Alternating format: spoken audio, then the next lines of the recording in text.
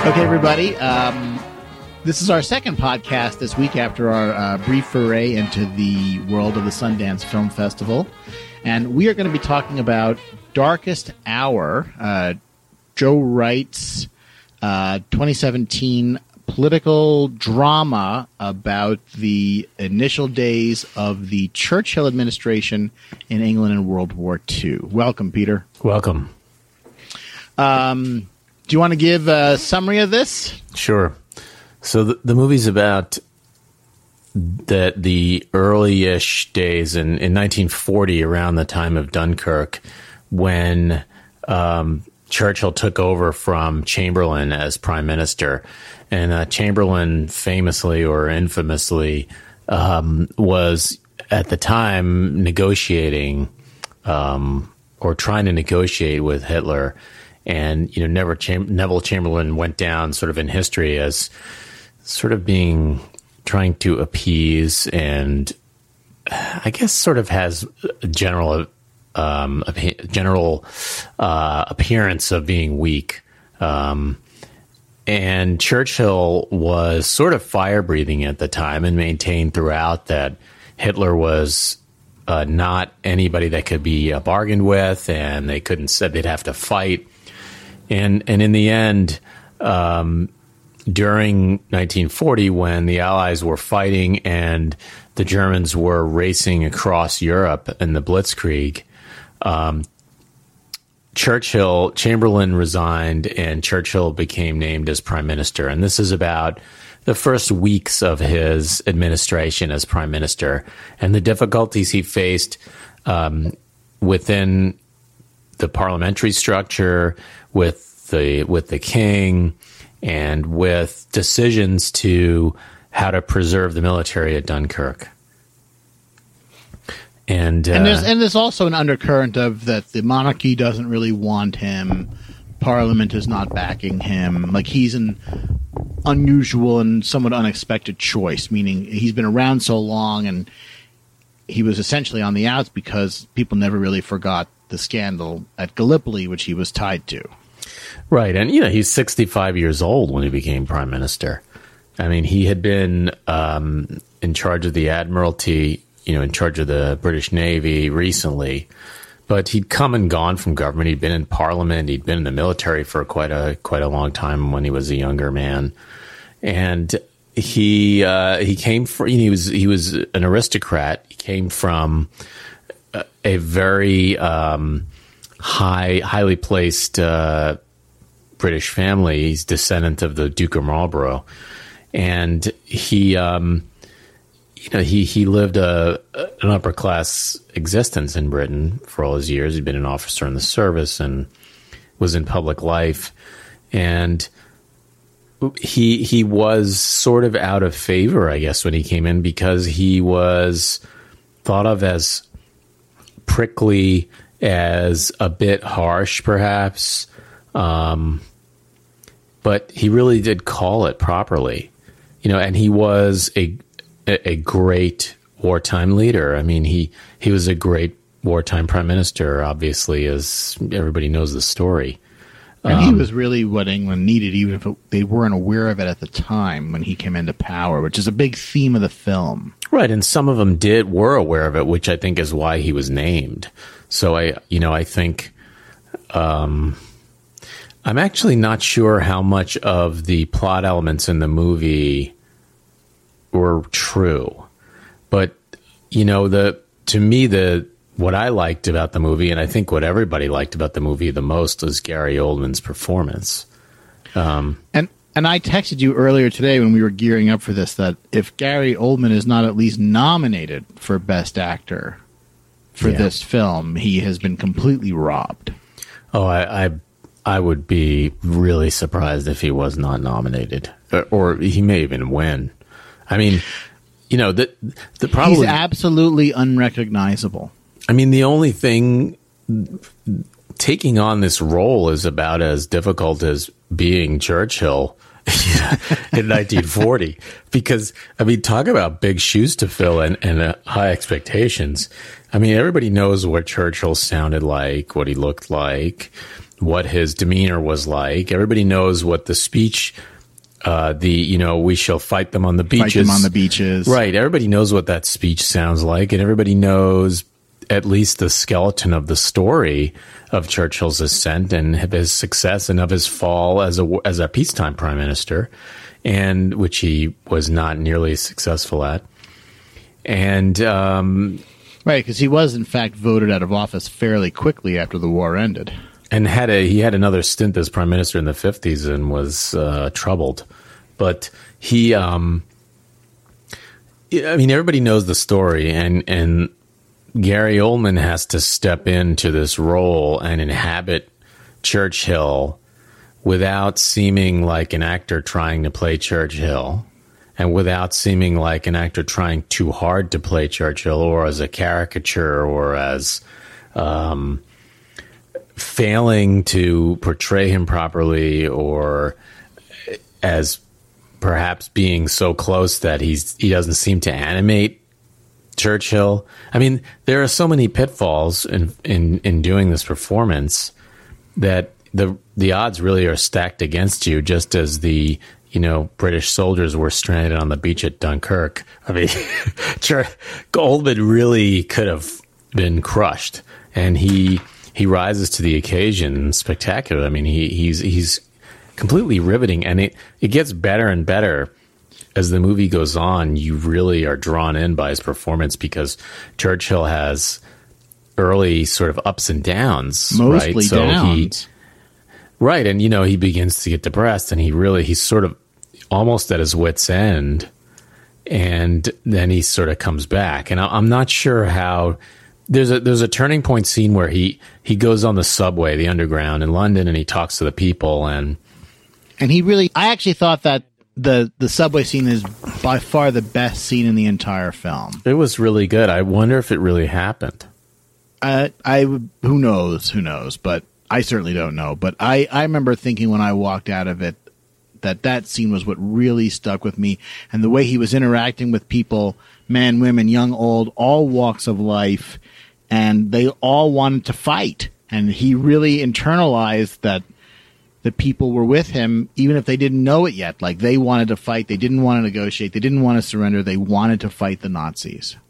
Yeah, I mean, they validated his instincts. So they were with him much more than his peers, right? And that was sort of his turning point. And it's a great scene. And then from that point on, maybe from the point where the king comes to him and visits with him, he picks up from his nadir and sort of recuperates and figures out exactly what he needs to do, finally, successfully, which is to rouse the country to war.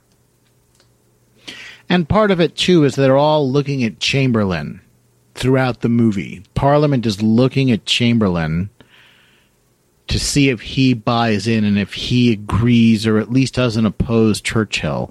And that's a big undercurrent, too, because Chamberlain is kind of working against him behind the scenes the whole movie. And then at the end of the movie, when he gives his "We shall fight on the beaches" speech, Chamberlain backs off of his intended plan to depose him, which is very, very telling. His harshest critic, the guy he just took power from, realizes he can't stand in the way of Churchill, the way they see the potential that he has to rally the British people. Right. I think that probably in real life, I mean, he was chosen to be prime minister because the leaders around him suspected that he was the man for the job in wartime. And I think maybe he frightened them a little bit because he was talking very brashly, very aggressively about fighting, when I think maybe a lot of the British people could see the wisdom, and maybe we could negotiate a settlement. Maybe Hitler will leave us alone. I actually thought that the best line in the whole movie, and you probably know which line I'm leading up to, there's a great line where he's arguing against negotiation or concessions towards Hitler, and he says, "You don't argue with a tiger when your head is in its mouth." Right. I thought about that for a day afterwards. What an incredible image! What an incredible choice of words. How do you argue with that kind of logic? You can't, because he's right. Right, but which is exactly why Neville Chamberlain has not fared nearly as well in history, even though Chamberlain's he wasn't traitorous. I mean, he meant well, and you have to remember that this is only 20 years or a little over 20 years after World War One. World War One it absolutely decimated Europe. I mean, just vast quantities of young men and even middle-aged men, I mean, were completely killed. A whole generation disappeared, essentially. And they were just getting over that. Following that, Europe was absolutely decimated by World War One, and it ground on year after year after year. And, there's a reason they call it the war to end all wars. So the thought of having to do that again, and with the same alignment of forces in many ways, right? We're certainly not the first people to say this, but many historians view World War I or World War II as one continuous conflict with a pause in the middle. Yeah.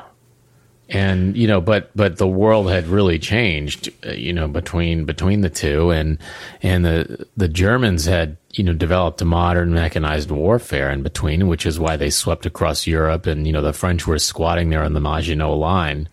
Which was not effective. Right. I mean, the Germans went, they went around through Belgium. They advanced, they were absolutely unstoppable. And so the British people were looking at, with the early victories of the Wehrmacht, the British people were looking at fighting an enemy. They were looking at World War I again with an enemy that was even better. And right, with 20 more years of technology.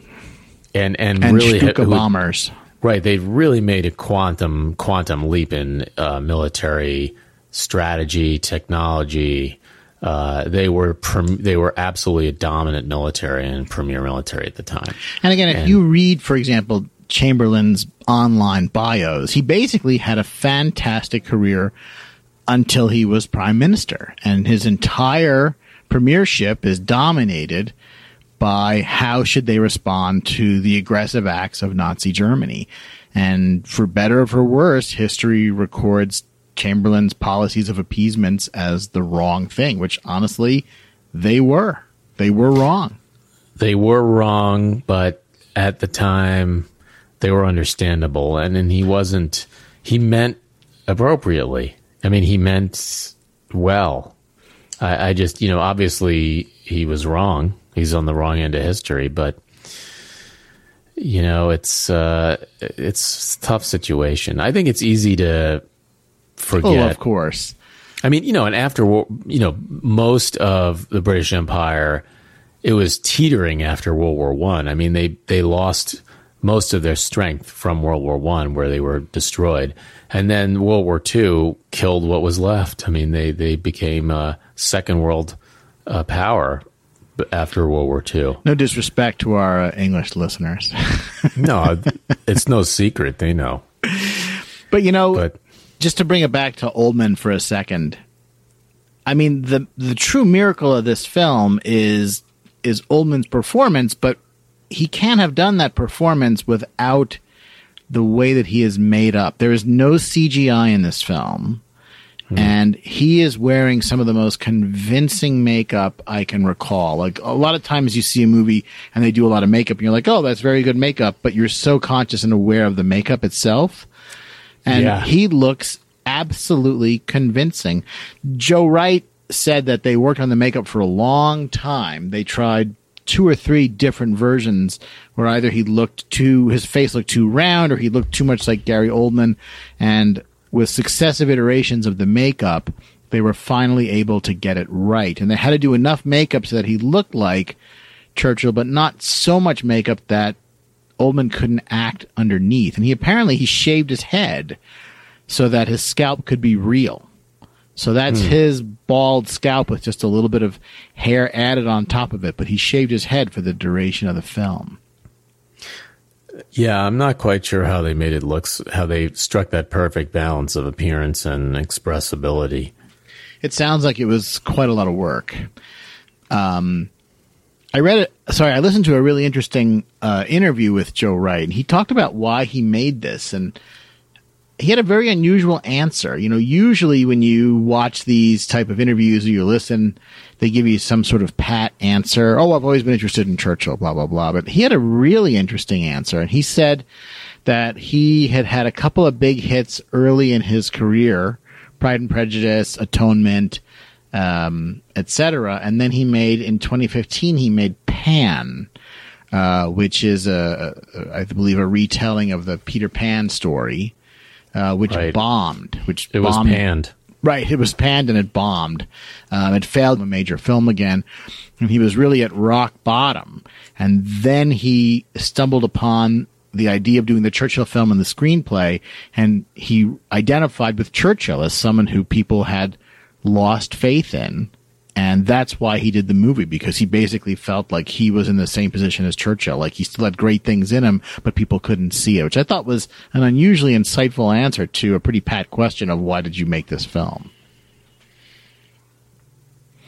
He said, the other thing that he said that was really interesting is he said that he insisted on rehearsals. And it was interesting to me because he was, I don't know if he was intentionally or even conscious of this, but he was echoing some of Kubrick's comments. And for example, Kubrick was famous for his multiple takes.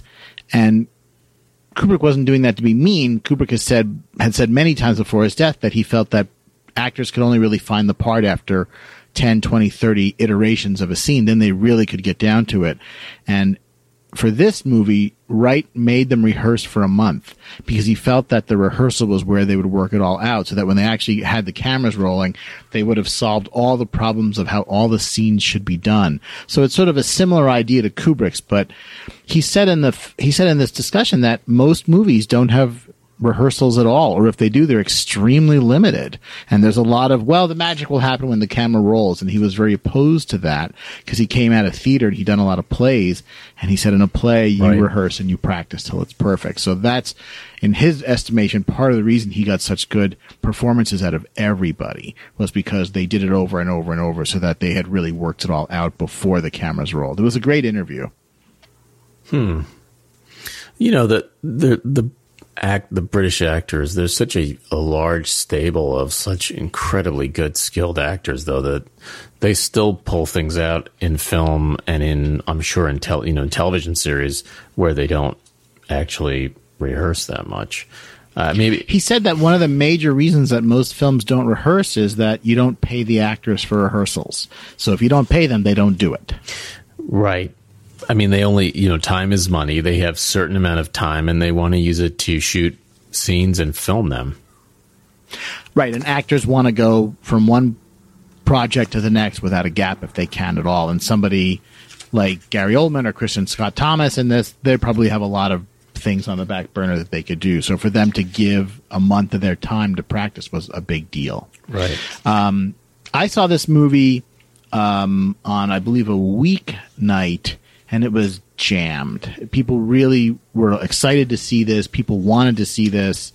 The crowd was mostly middle-aged, as you would expect for people, middle-aged or older, as you expect for people who are interested in a political drama about World War II. But just sort of taking the temperature of the theater I saw it in, I don't know what it was like where you saw it, but people were extremely, extremely happy with it and riveted, just riveted. Like people stayed and watched the credits. It was so good at the end. No, I mean, it was... You didn't... I think I liked it more than you did. Yeah, I loved his performance, Gary Oldman's performance. I thought that it may have been over-dramatized in the sense that probably the real story was more dramatic and fascinating than they made it in the movie. I mean, the movie, there's some fog. Every time they show Parliament, They got the fog machine going. They got some really high key lighting. They set up conflicts. They set up. I wonder. I wonder how much drama there really was. Obviously, there was political drama with Churchill and the Conservative Party, where some of them, I'm sure, wanted to support someone else, or wanted to be prime minister, or wanted whatever, or were concerned their constituents would be unhappy. But I'm not entirely sure that the real story was as rife with conflict that the movie was, and I think that it felt a little over dramatized at times. I liked it because Churchill is usually presented fairly one-dimensionally in movies, and I liked the way this showed him settling into the role of prime minister and making some mistakes. And for example, the way he chews at his secretary, and he has to be told, like, you have to be nice to people now. You're the prime minister. And the way that he is shown not having a tremendous amount of support early on, and his personal habits, his drinking in the morning, etc., his keeping his funny schedule, the way that they showed him in the bunker. I don't know. Like, I thought this was an unusual an interesting way to present him. Yeah, I just think that most of those stories about Churchill at this point are well known, probably right, or have been exaggerated in the media, right. And for example, Ian McNeice, who I'm just thinking of him because he's recently played Winston Churchill. Ian McNeice plays Churchill on the modern incarnation of Doctor Who, and it's a very sort of stereotypical version of sort of a cigar chomping, scenery chewing Churchill. Ian McNeice, by the way, played the Baron in the television miniseries of Dune, not the Frank Herbert movie, but in the miniseries and its sequel. Interesting. An interesting sci-fi tie-in from Churchill. It's not Star Trek, though. It's not Star Trek, but it's Doctor Who. But again,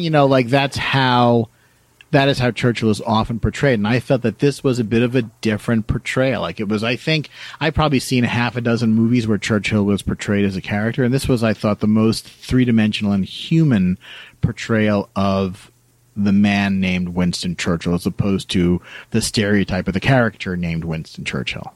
Yeah. And for me, I will tell you that the subway scene alone was worth the price of admission. The subway scene's really good, and you really cheer Gary Oldman on, especially as the movie progresses. I looked it up, by the way, while we were talking, and the subway scene is fictional. Okay. Dang it! Yeah, I would have loved if that was true. Yeah, I think they did several things like that. I think it's a little more than really happened. I don't think that even his opposition was quite as black and white as it is now. I thought, yeah, that's probably true. But just to say one other point about his opposition, I thought one of the other really interesting things that they did, and again, sort of showing how the movie tried to portray people three-dimensionally, Chamberlain is largely portrayed as not so much the villain, but he's really Churchill's foil working against him behind the scenes. Mm-hmm. And then at the end of the movie, when Chamberlain fails to oppose him, you learn very, very close to the end of the film that he is in fact dying of cancer, and he is sad to think that, Britain will be plunged into war again, as he is soon to pass away. And I thought, a lot of filmmakers would have omitted that scene or just those few lines of dialogue, but it gave Chamberlain's character dimension and depth. Like, even now, even as he agrees that Churchill is the right person, Chamberlain himself is unhappy with the prospect of Britain being thrust more deeply into the war. I thought that was really clever. And again, I think, they didn't have to do it, but they did it, and it really added a lot to the character of Neville Chamberlain as Ron Pickup played him. Well, he says the line that he says, "I have cancer. I'll never see Britain in peace again." Because he knows he has a certain amount of time left, and the war is going to go on for a while, and the implication is he doesn't have a lot of time left. And I think they say in the credits at the end of the little text that Chamberlain died 6 months later. Yeah, which is true. I mean, he didn't live very long after he ended his term. So, I mean, it made me want to see other films by Joe Wright. And when I looked through his filmography, I really have not seen much of his prior work. Like, I saw his Pride and Prejudice when it came out in 2005, but I don't think I've seen it since, and I don't really remember it. And I have not seen, for example, Hannah, Atonement, The Soloist. I certainly didn't see Pan. I think I'll skip that one. But it made me want to go see his other films because, he's a young guy. I mean, he's only 45 years old.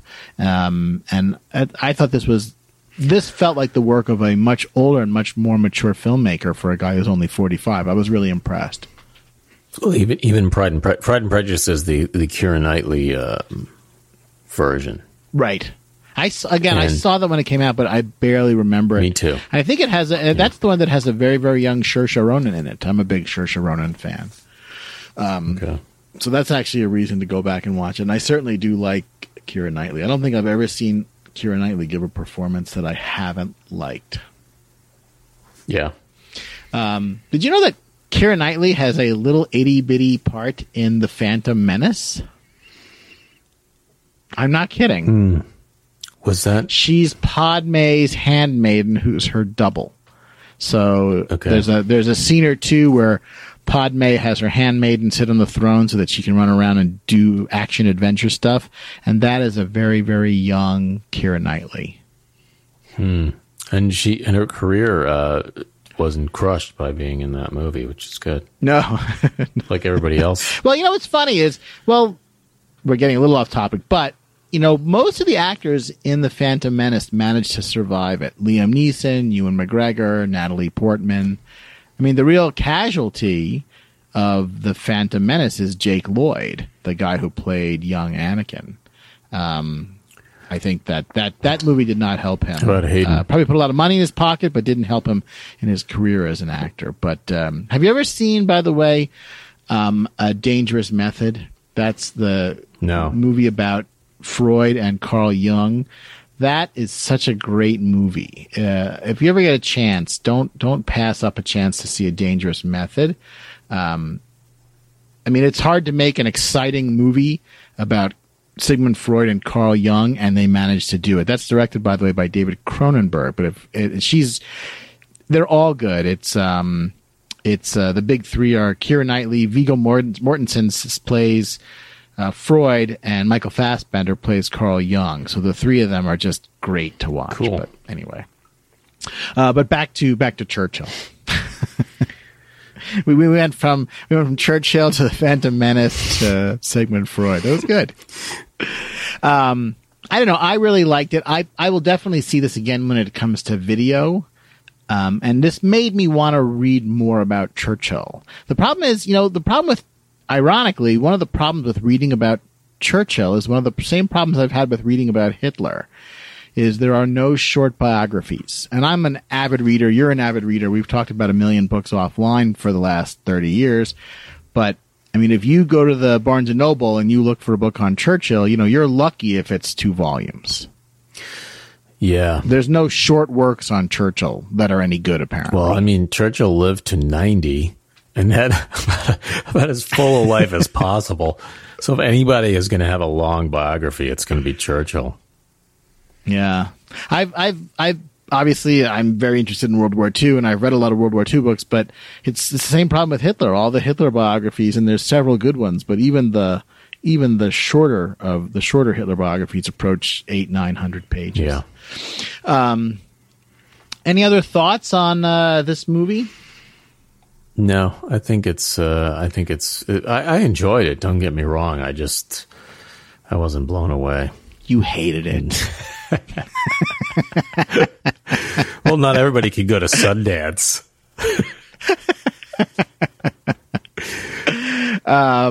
But, I was also kind of felt like I was programmed to like this movie. Like, I'm so interested in World War II.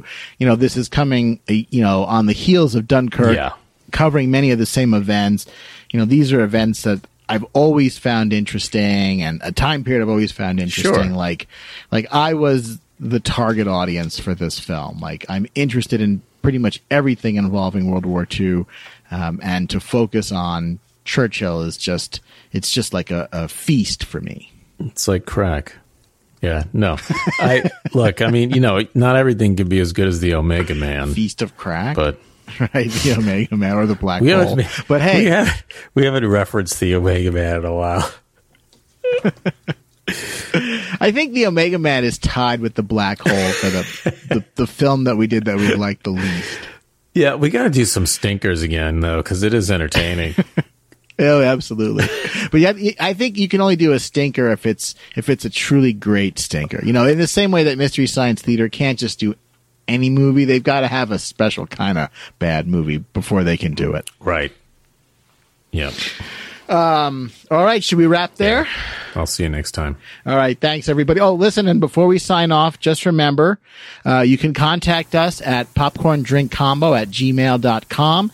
You can send us recommendations of films you'd like to hear Peter and I review, and if we review your film on air, we will give you a shout out. Also, please give us a review on iTunes. That's really important as well. So if you like the podcast, please give us a review. And you'll get an invisible t-shirt. That Peter will send you himself. All right, thanks everybody.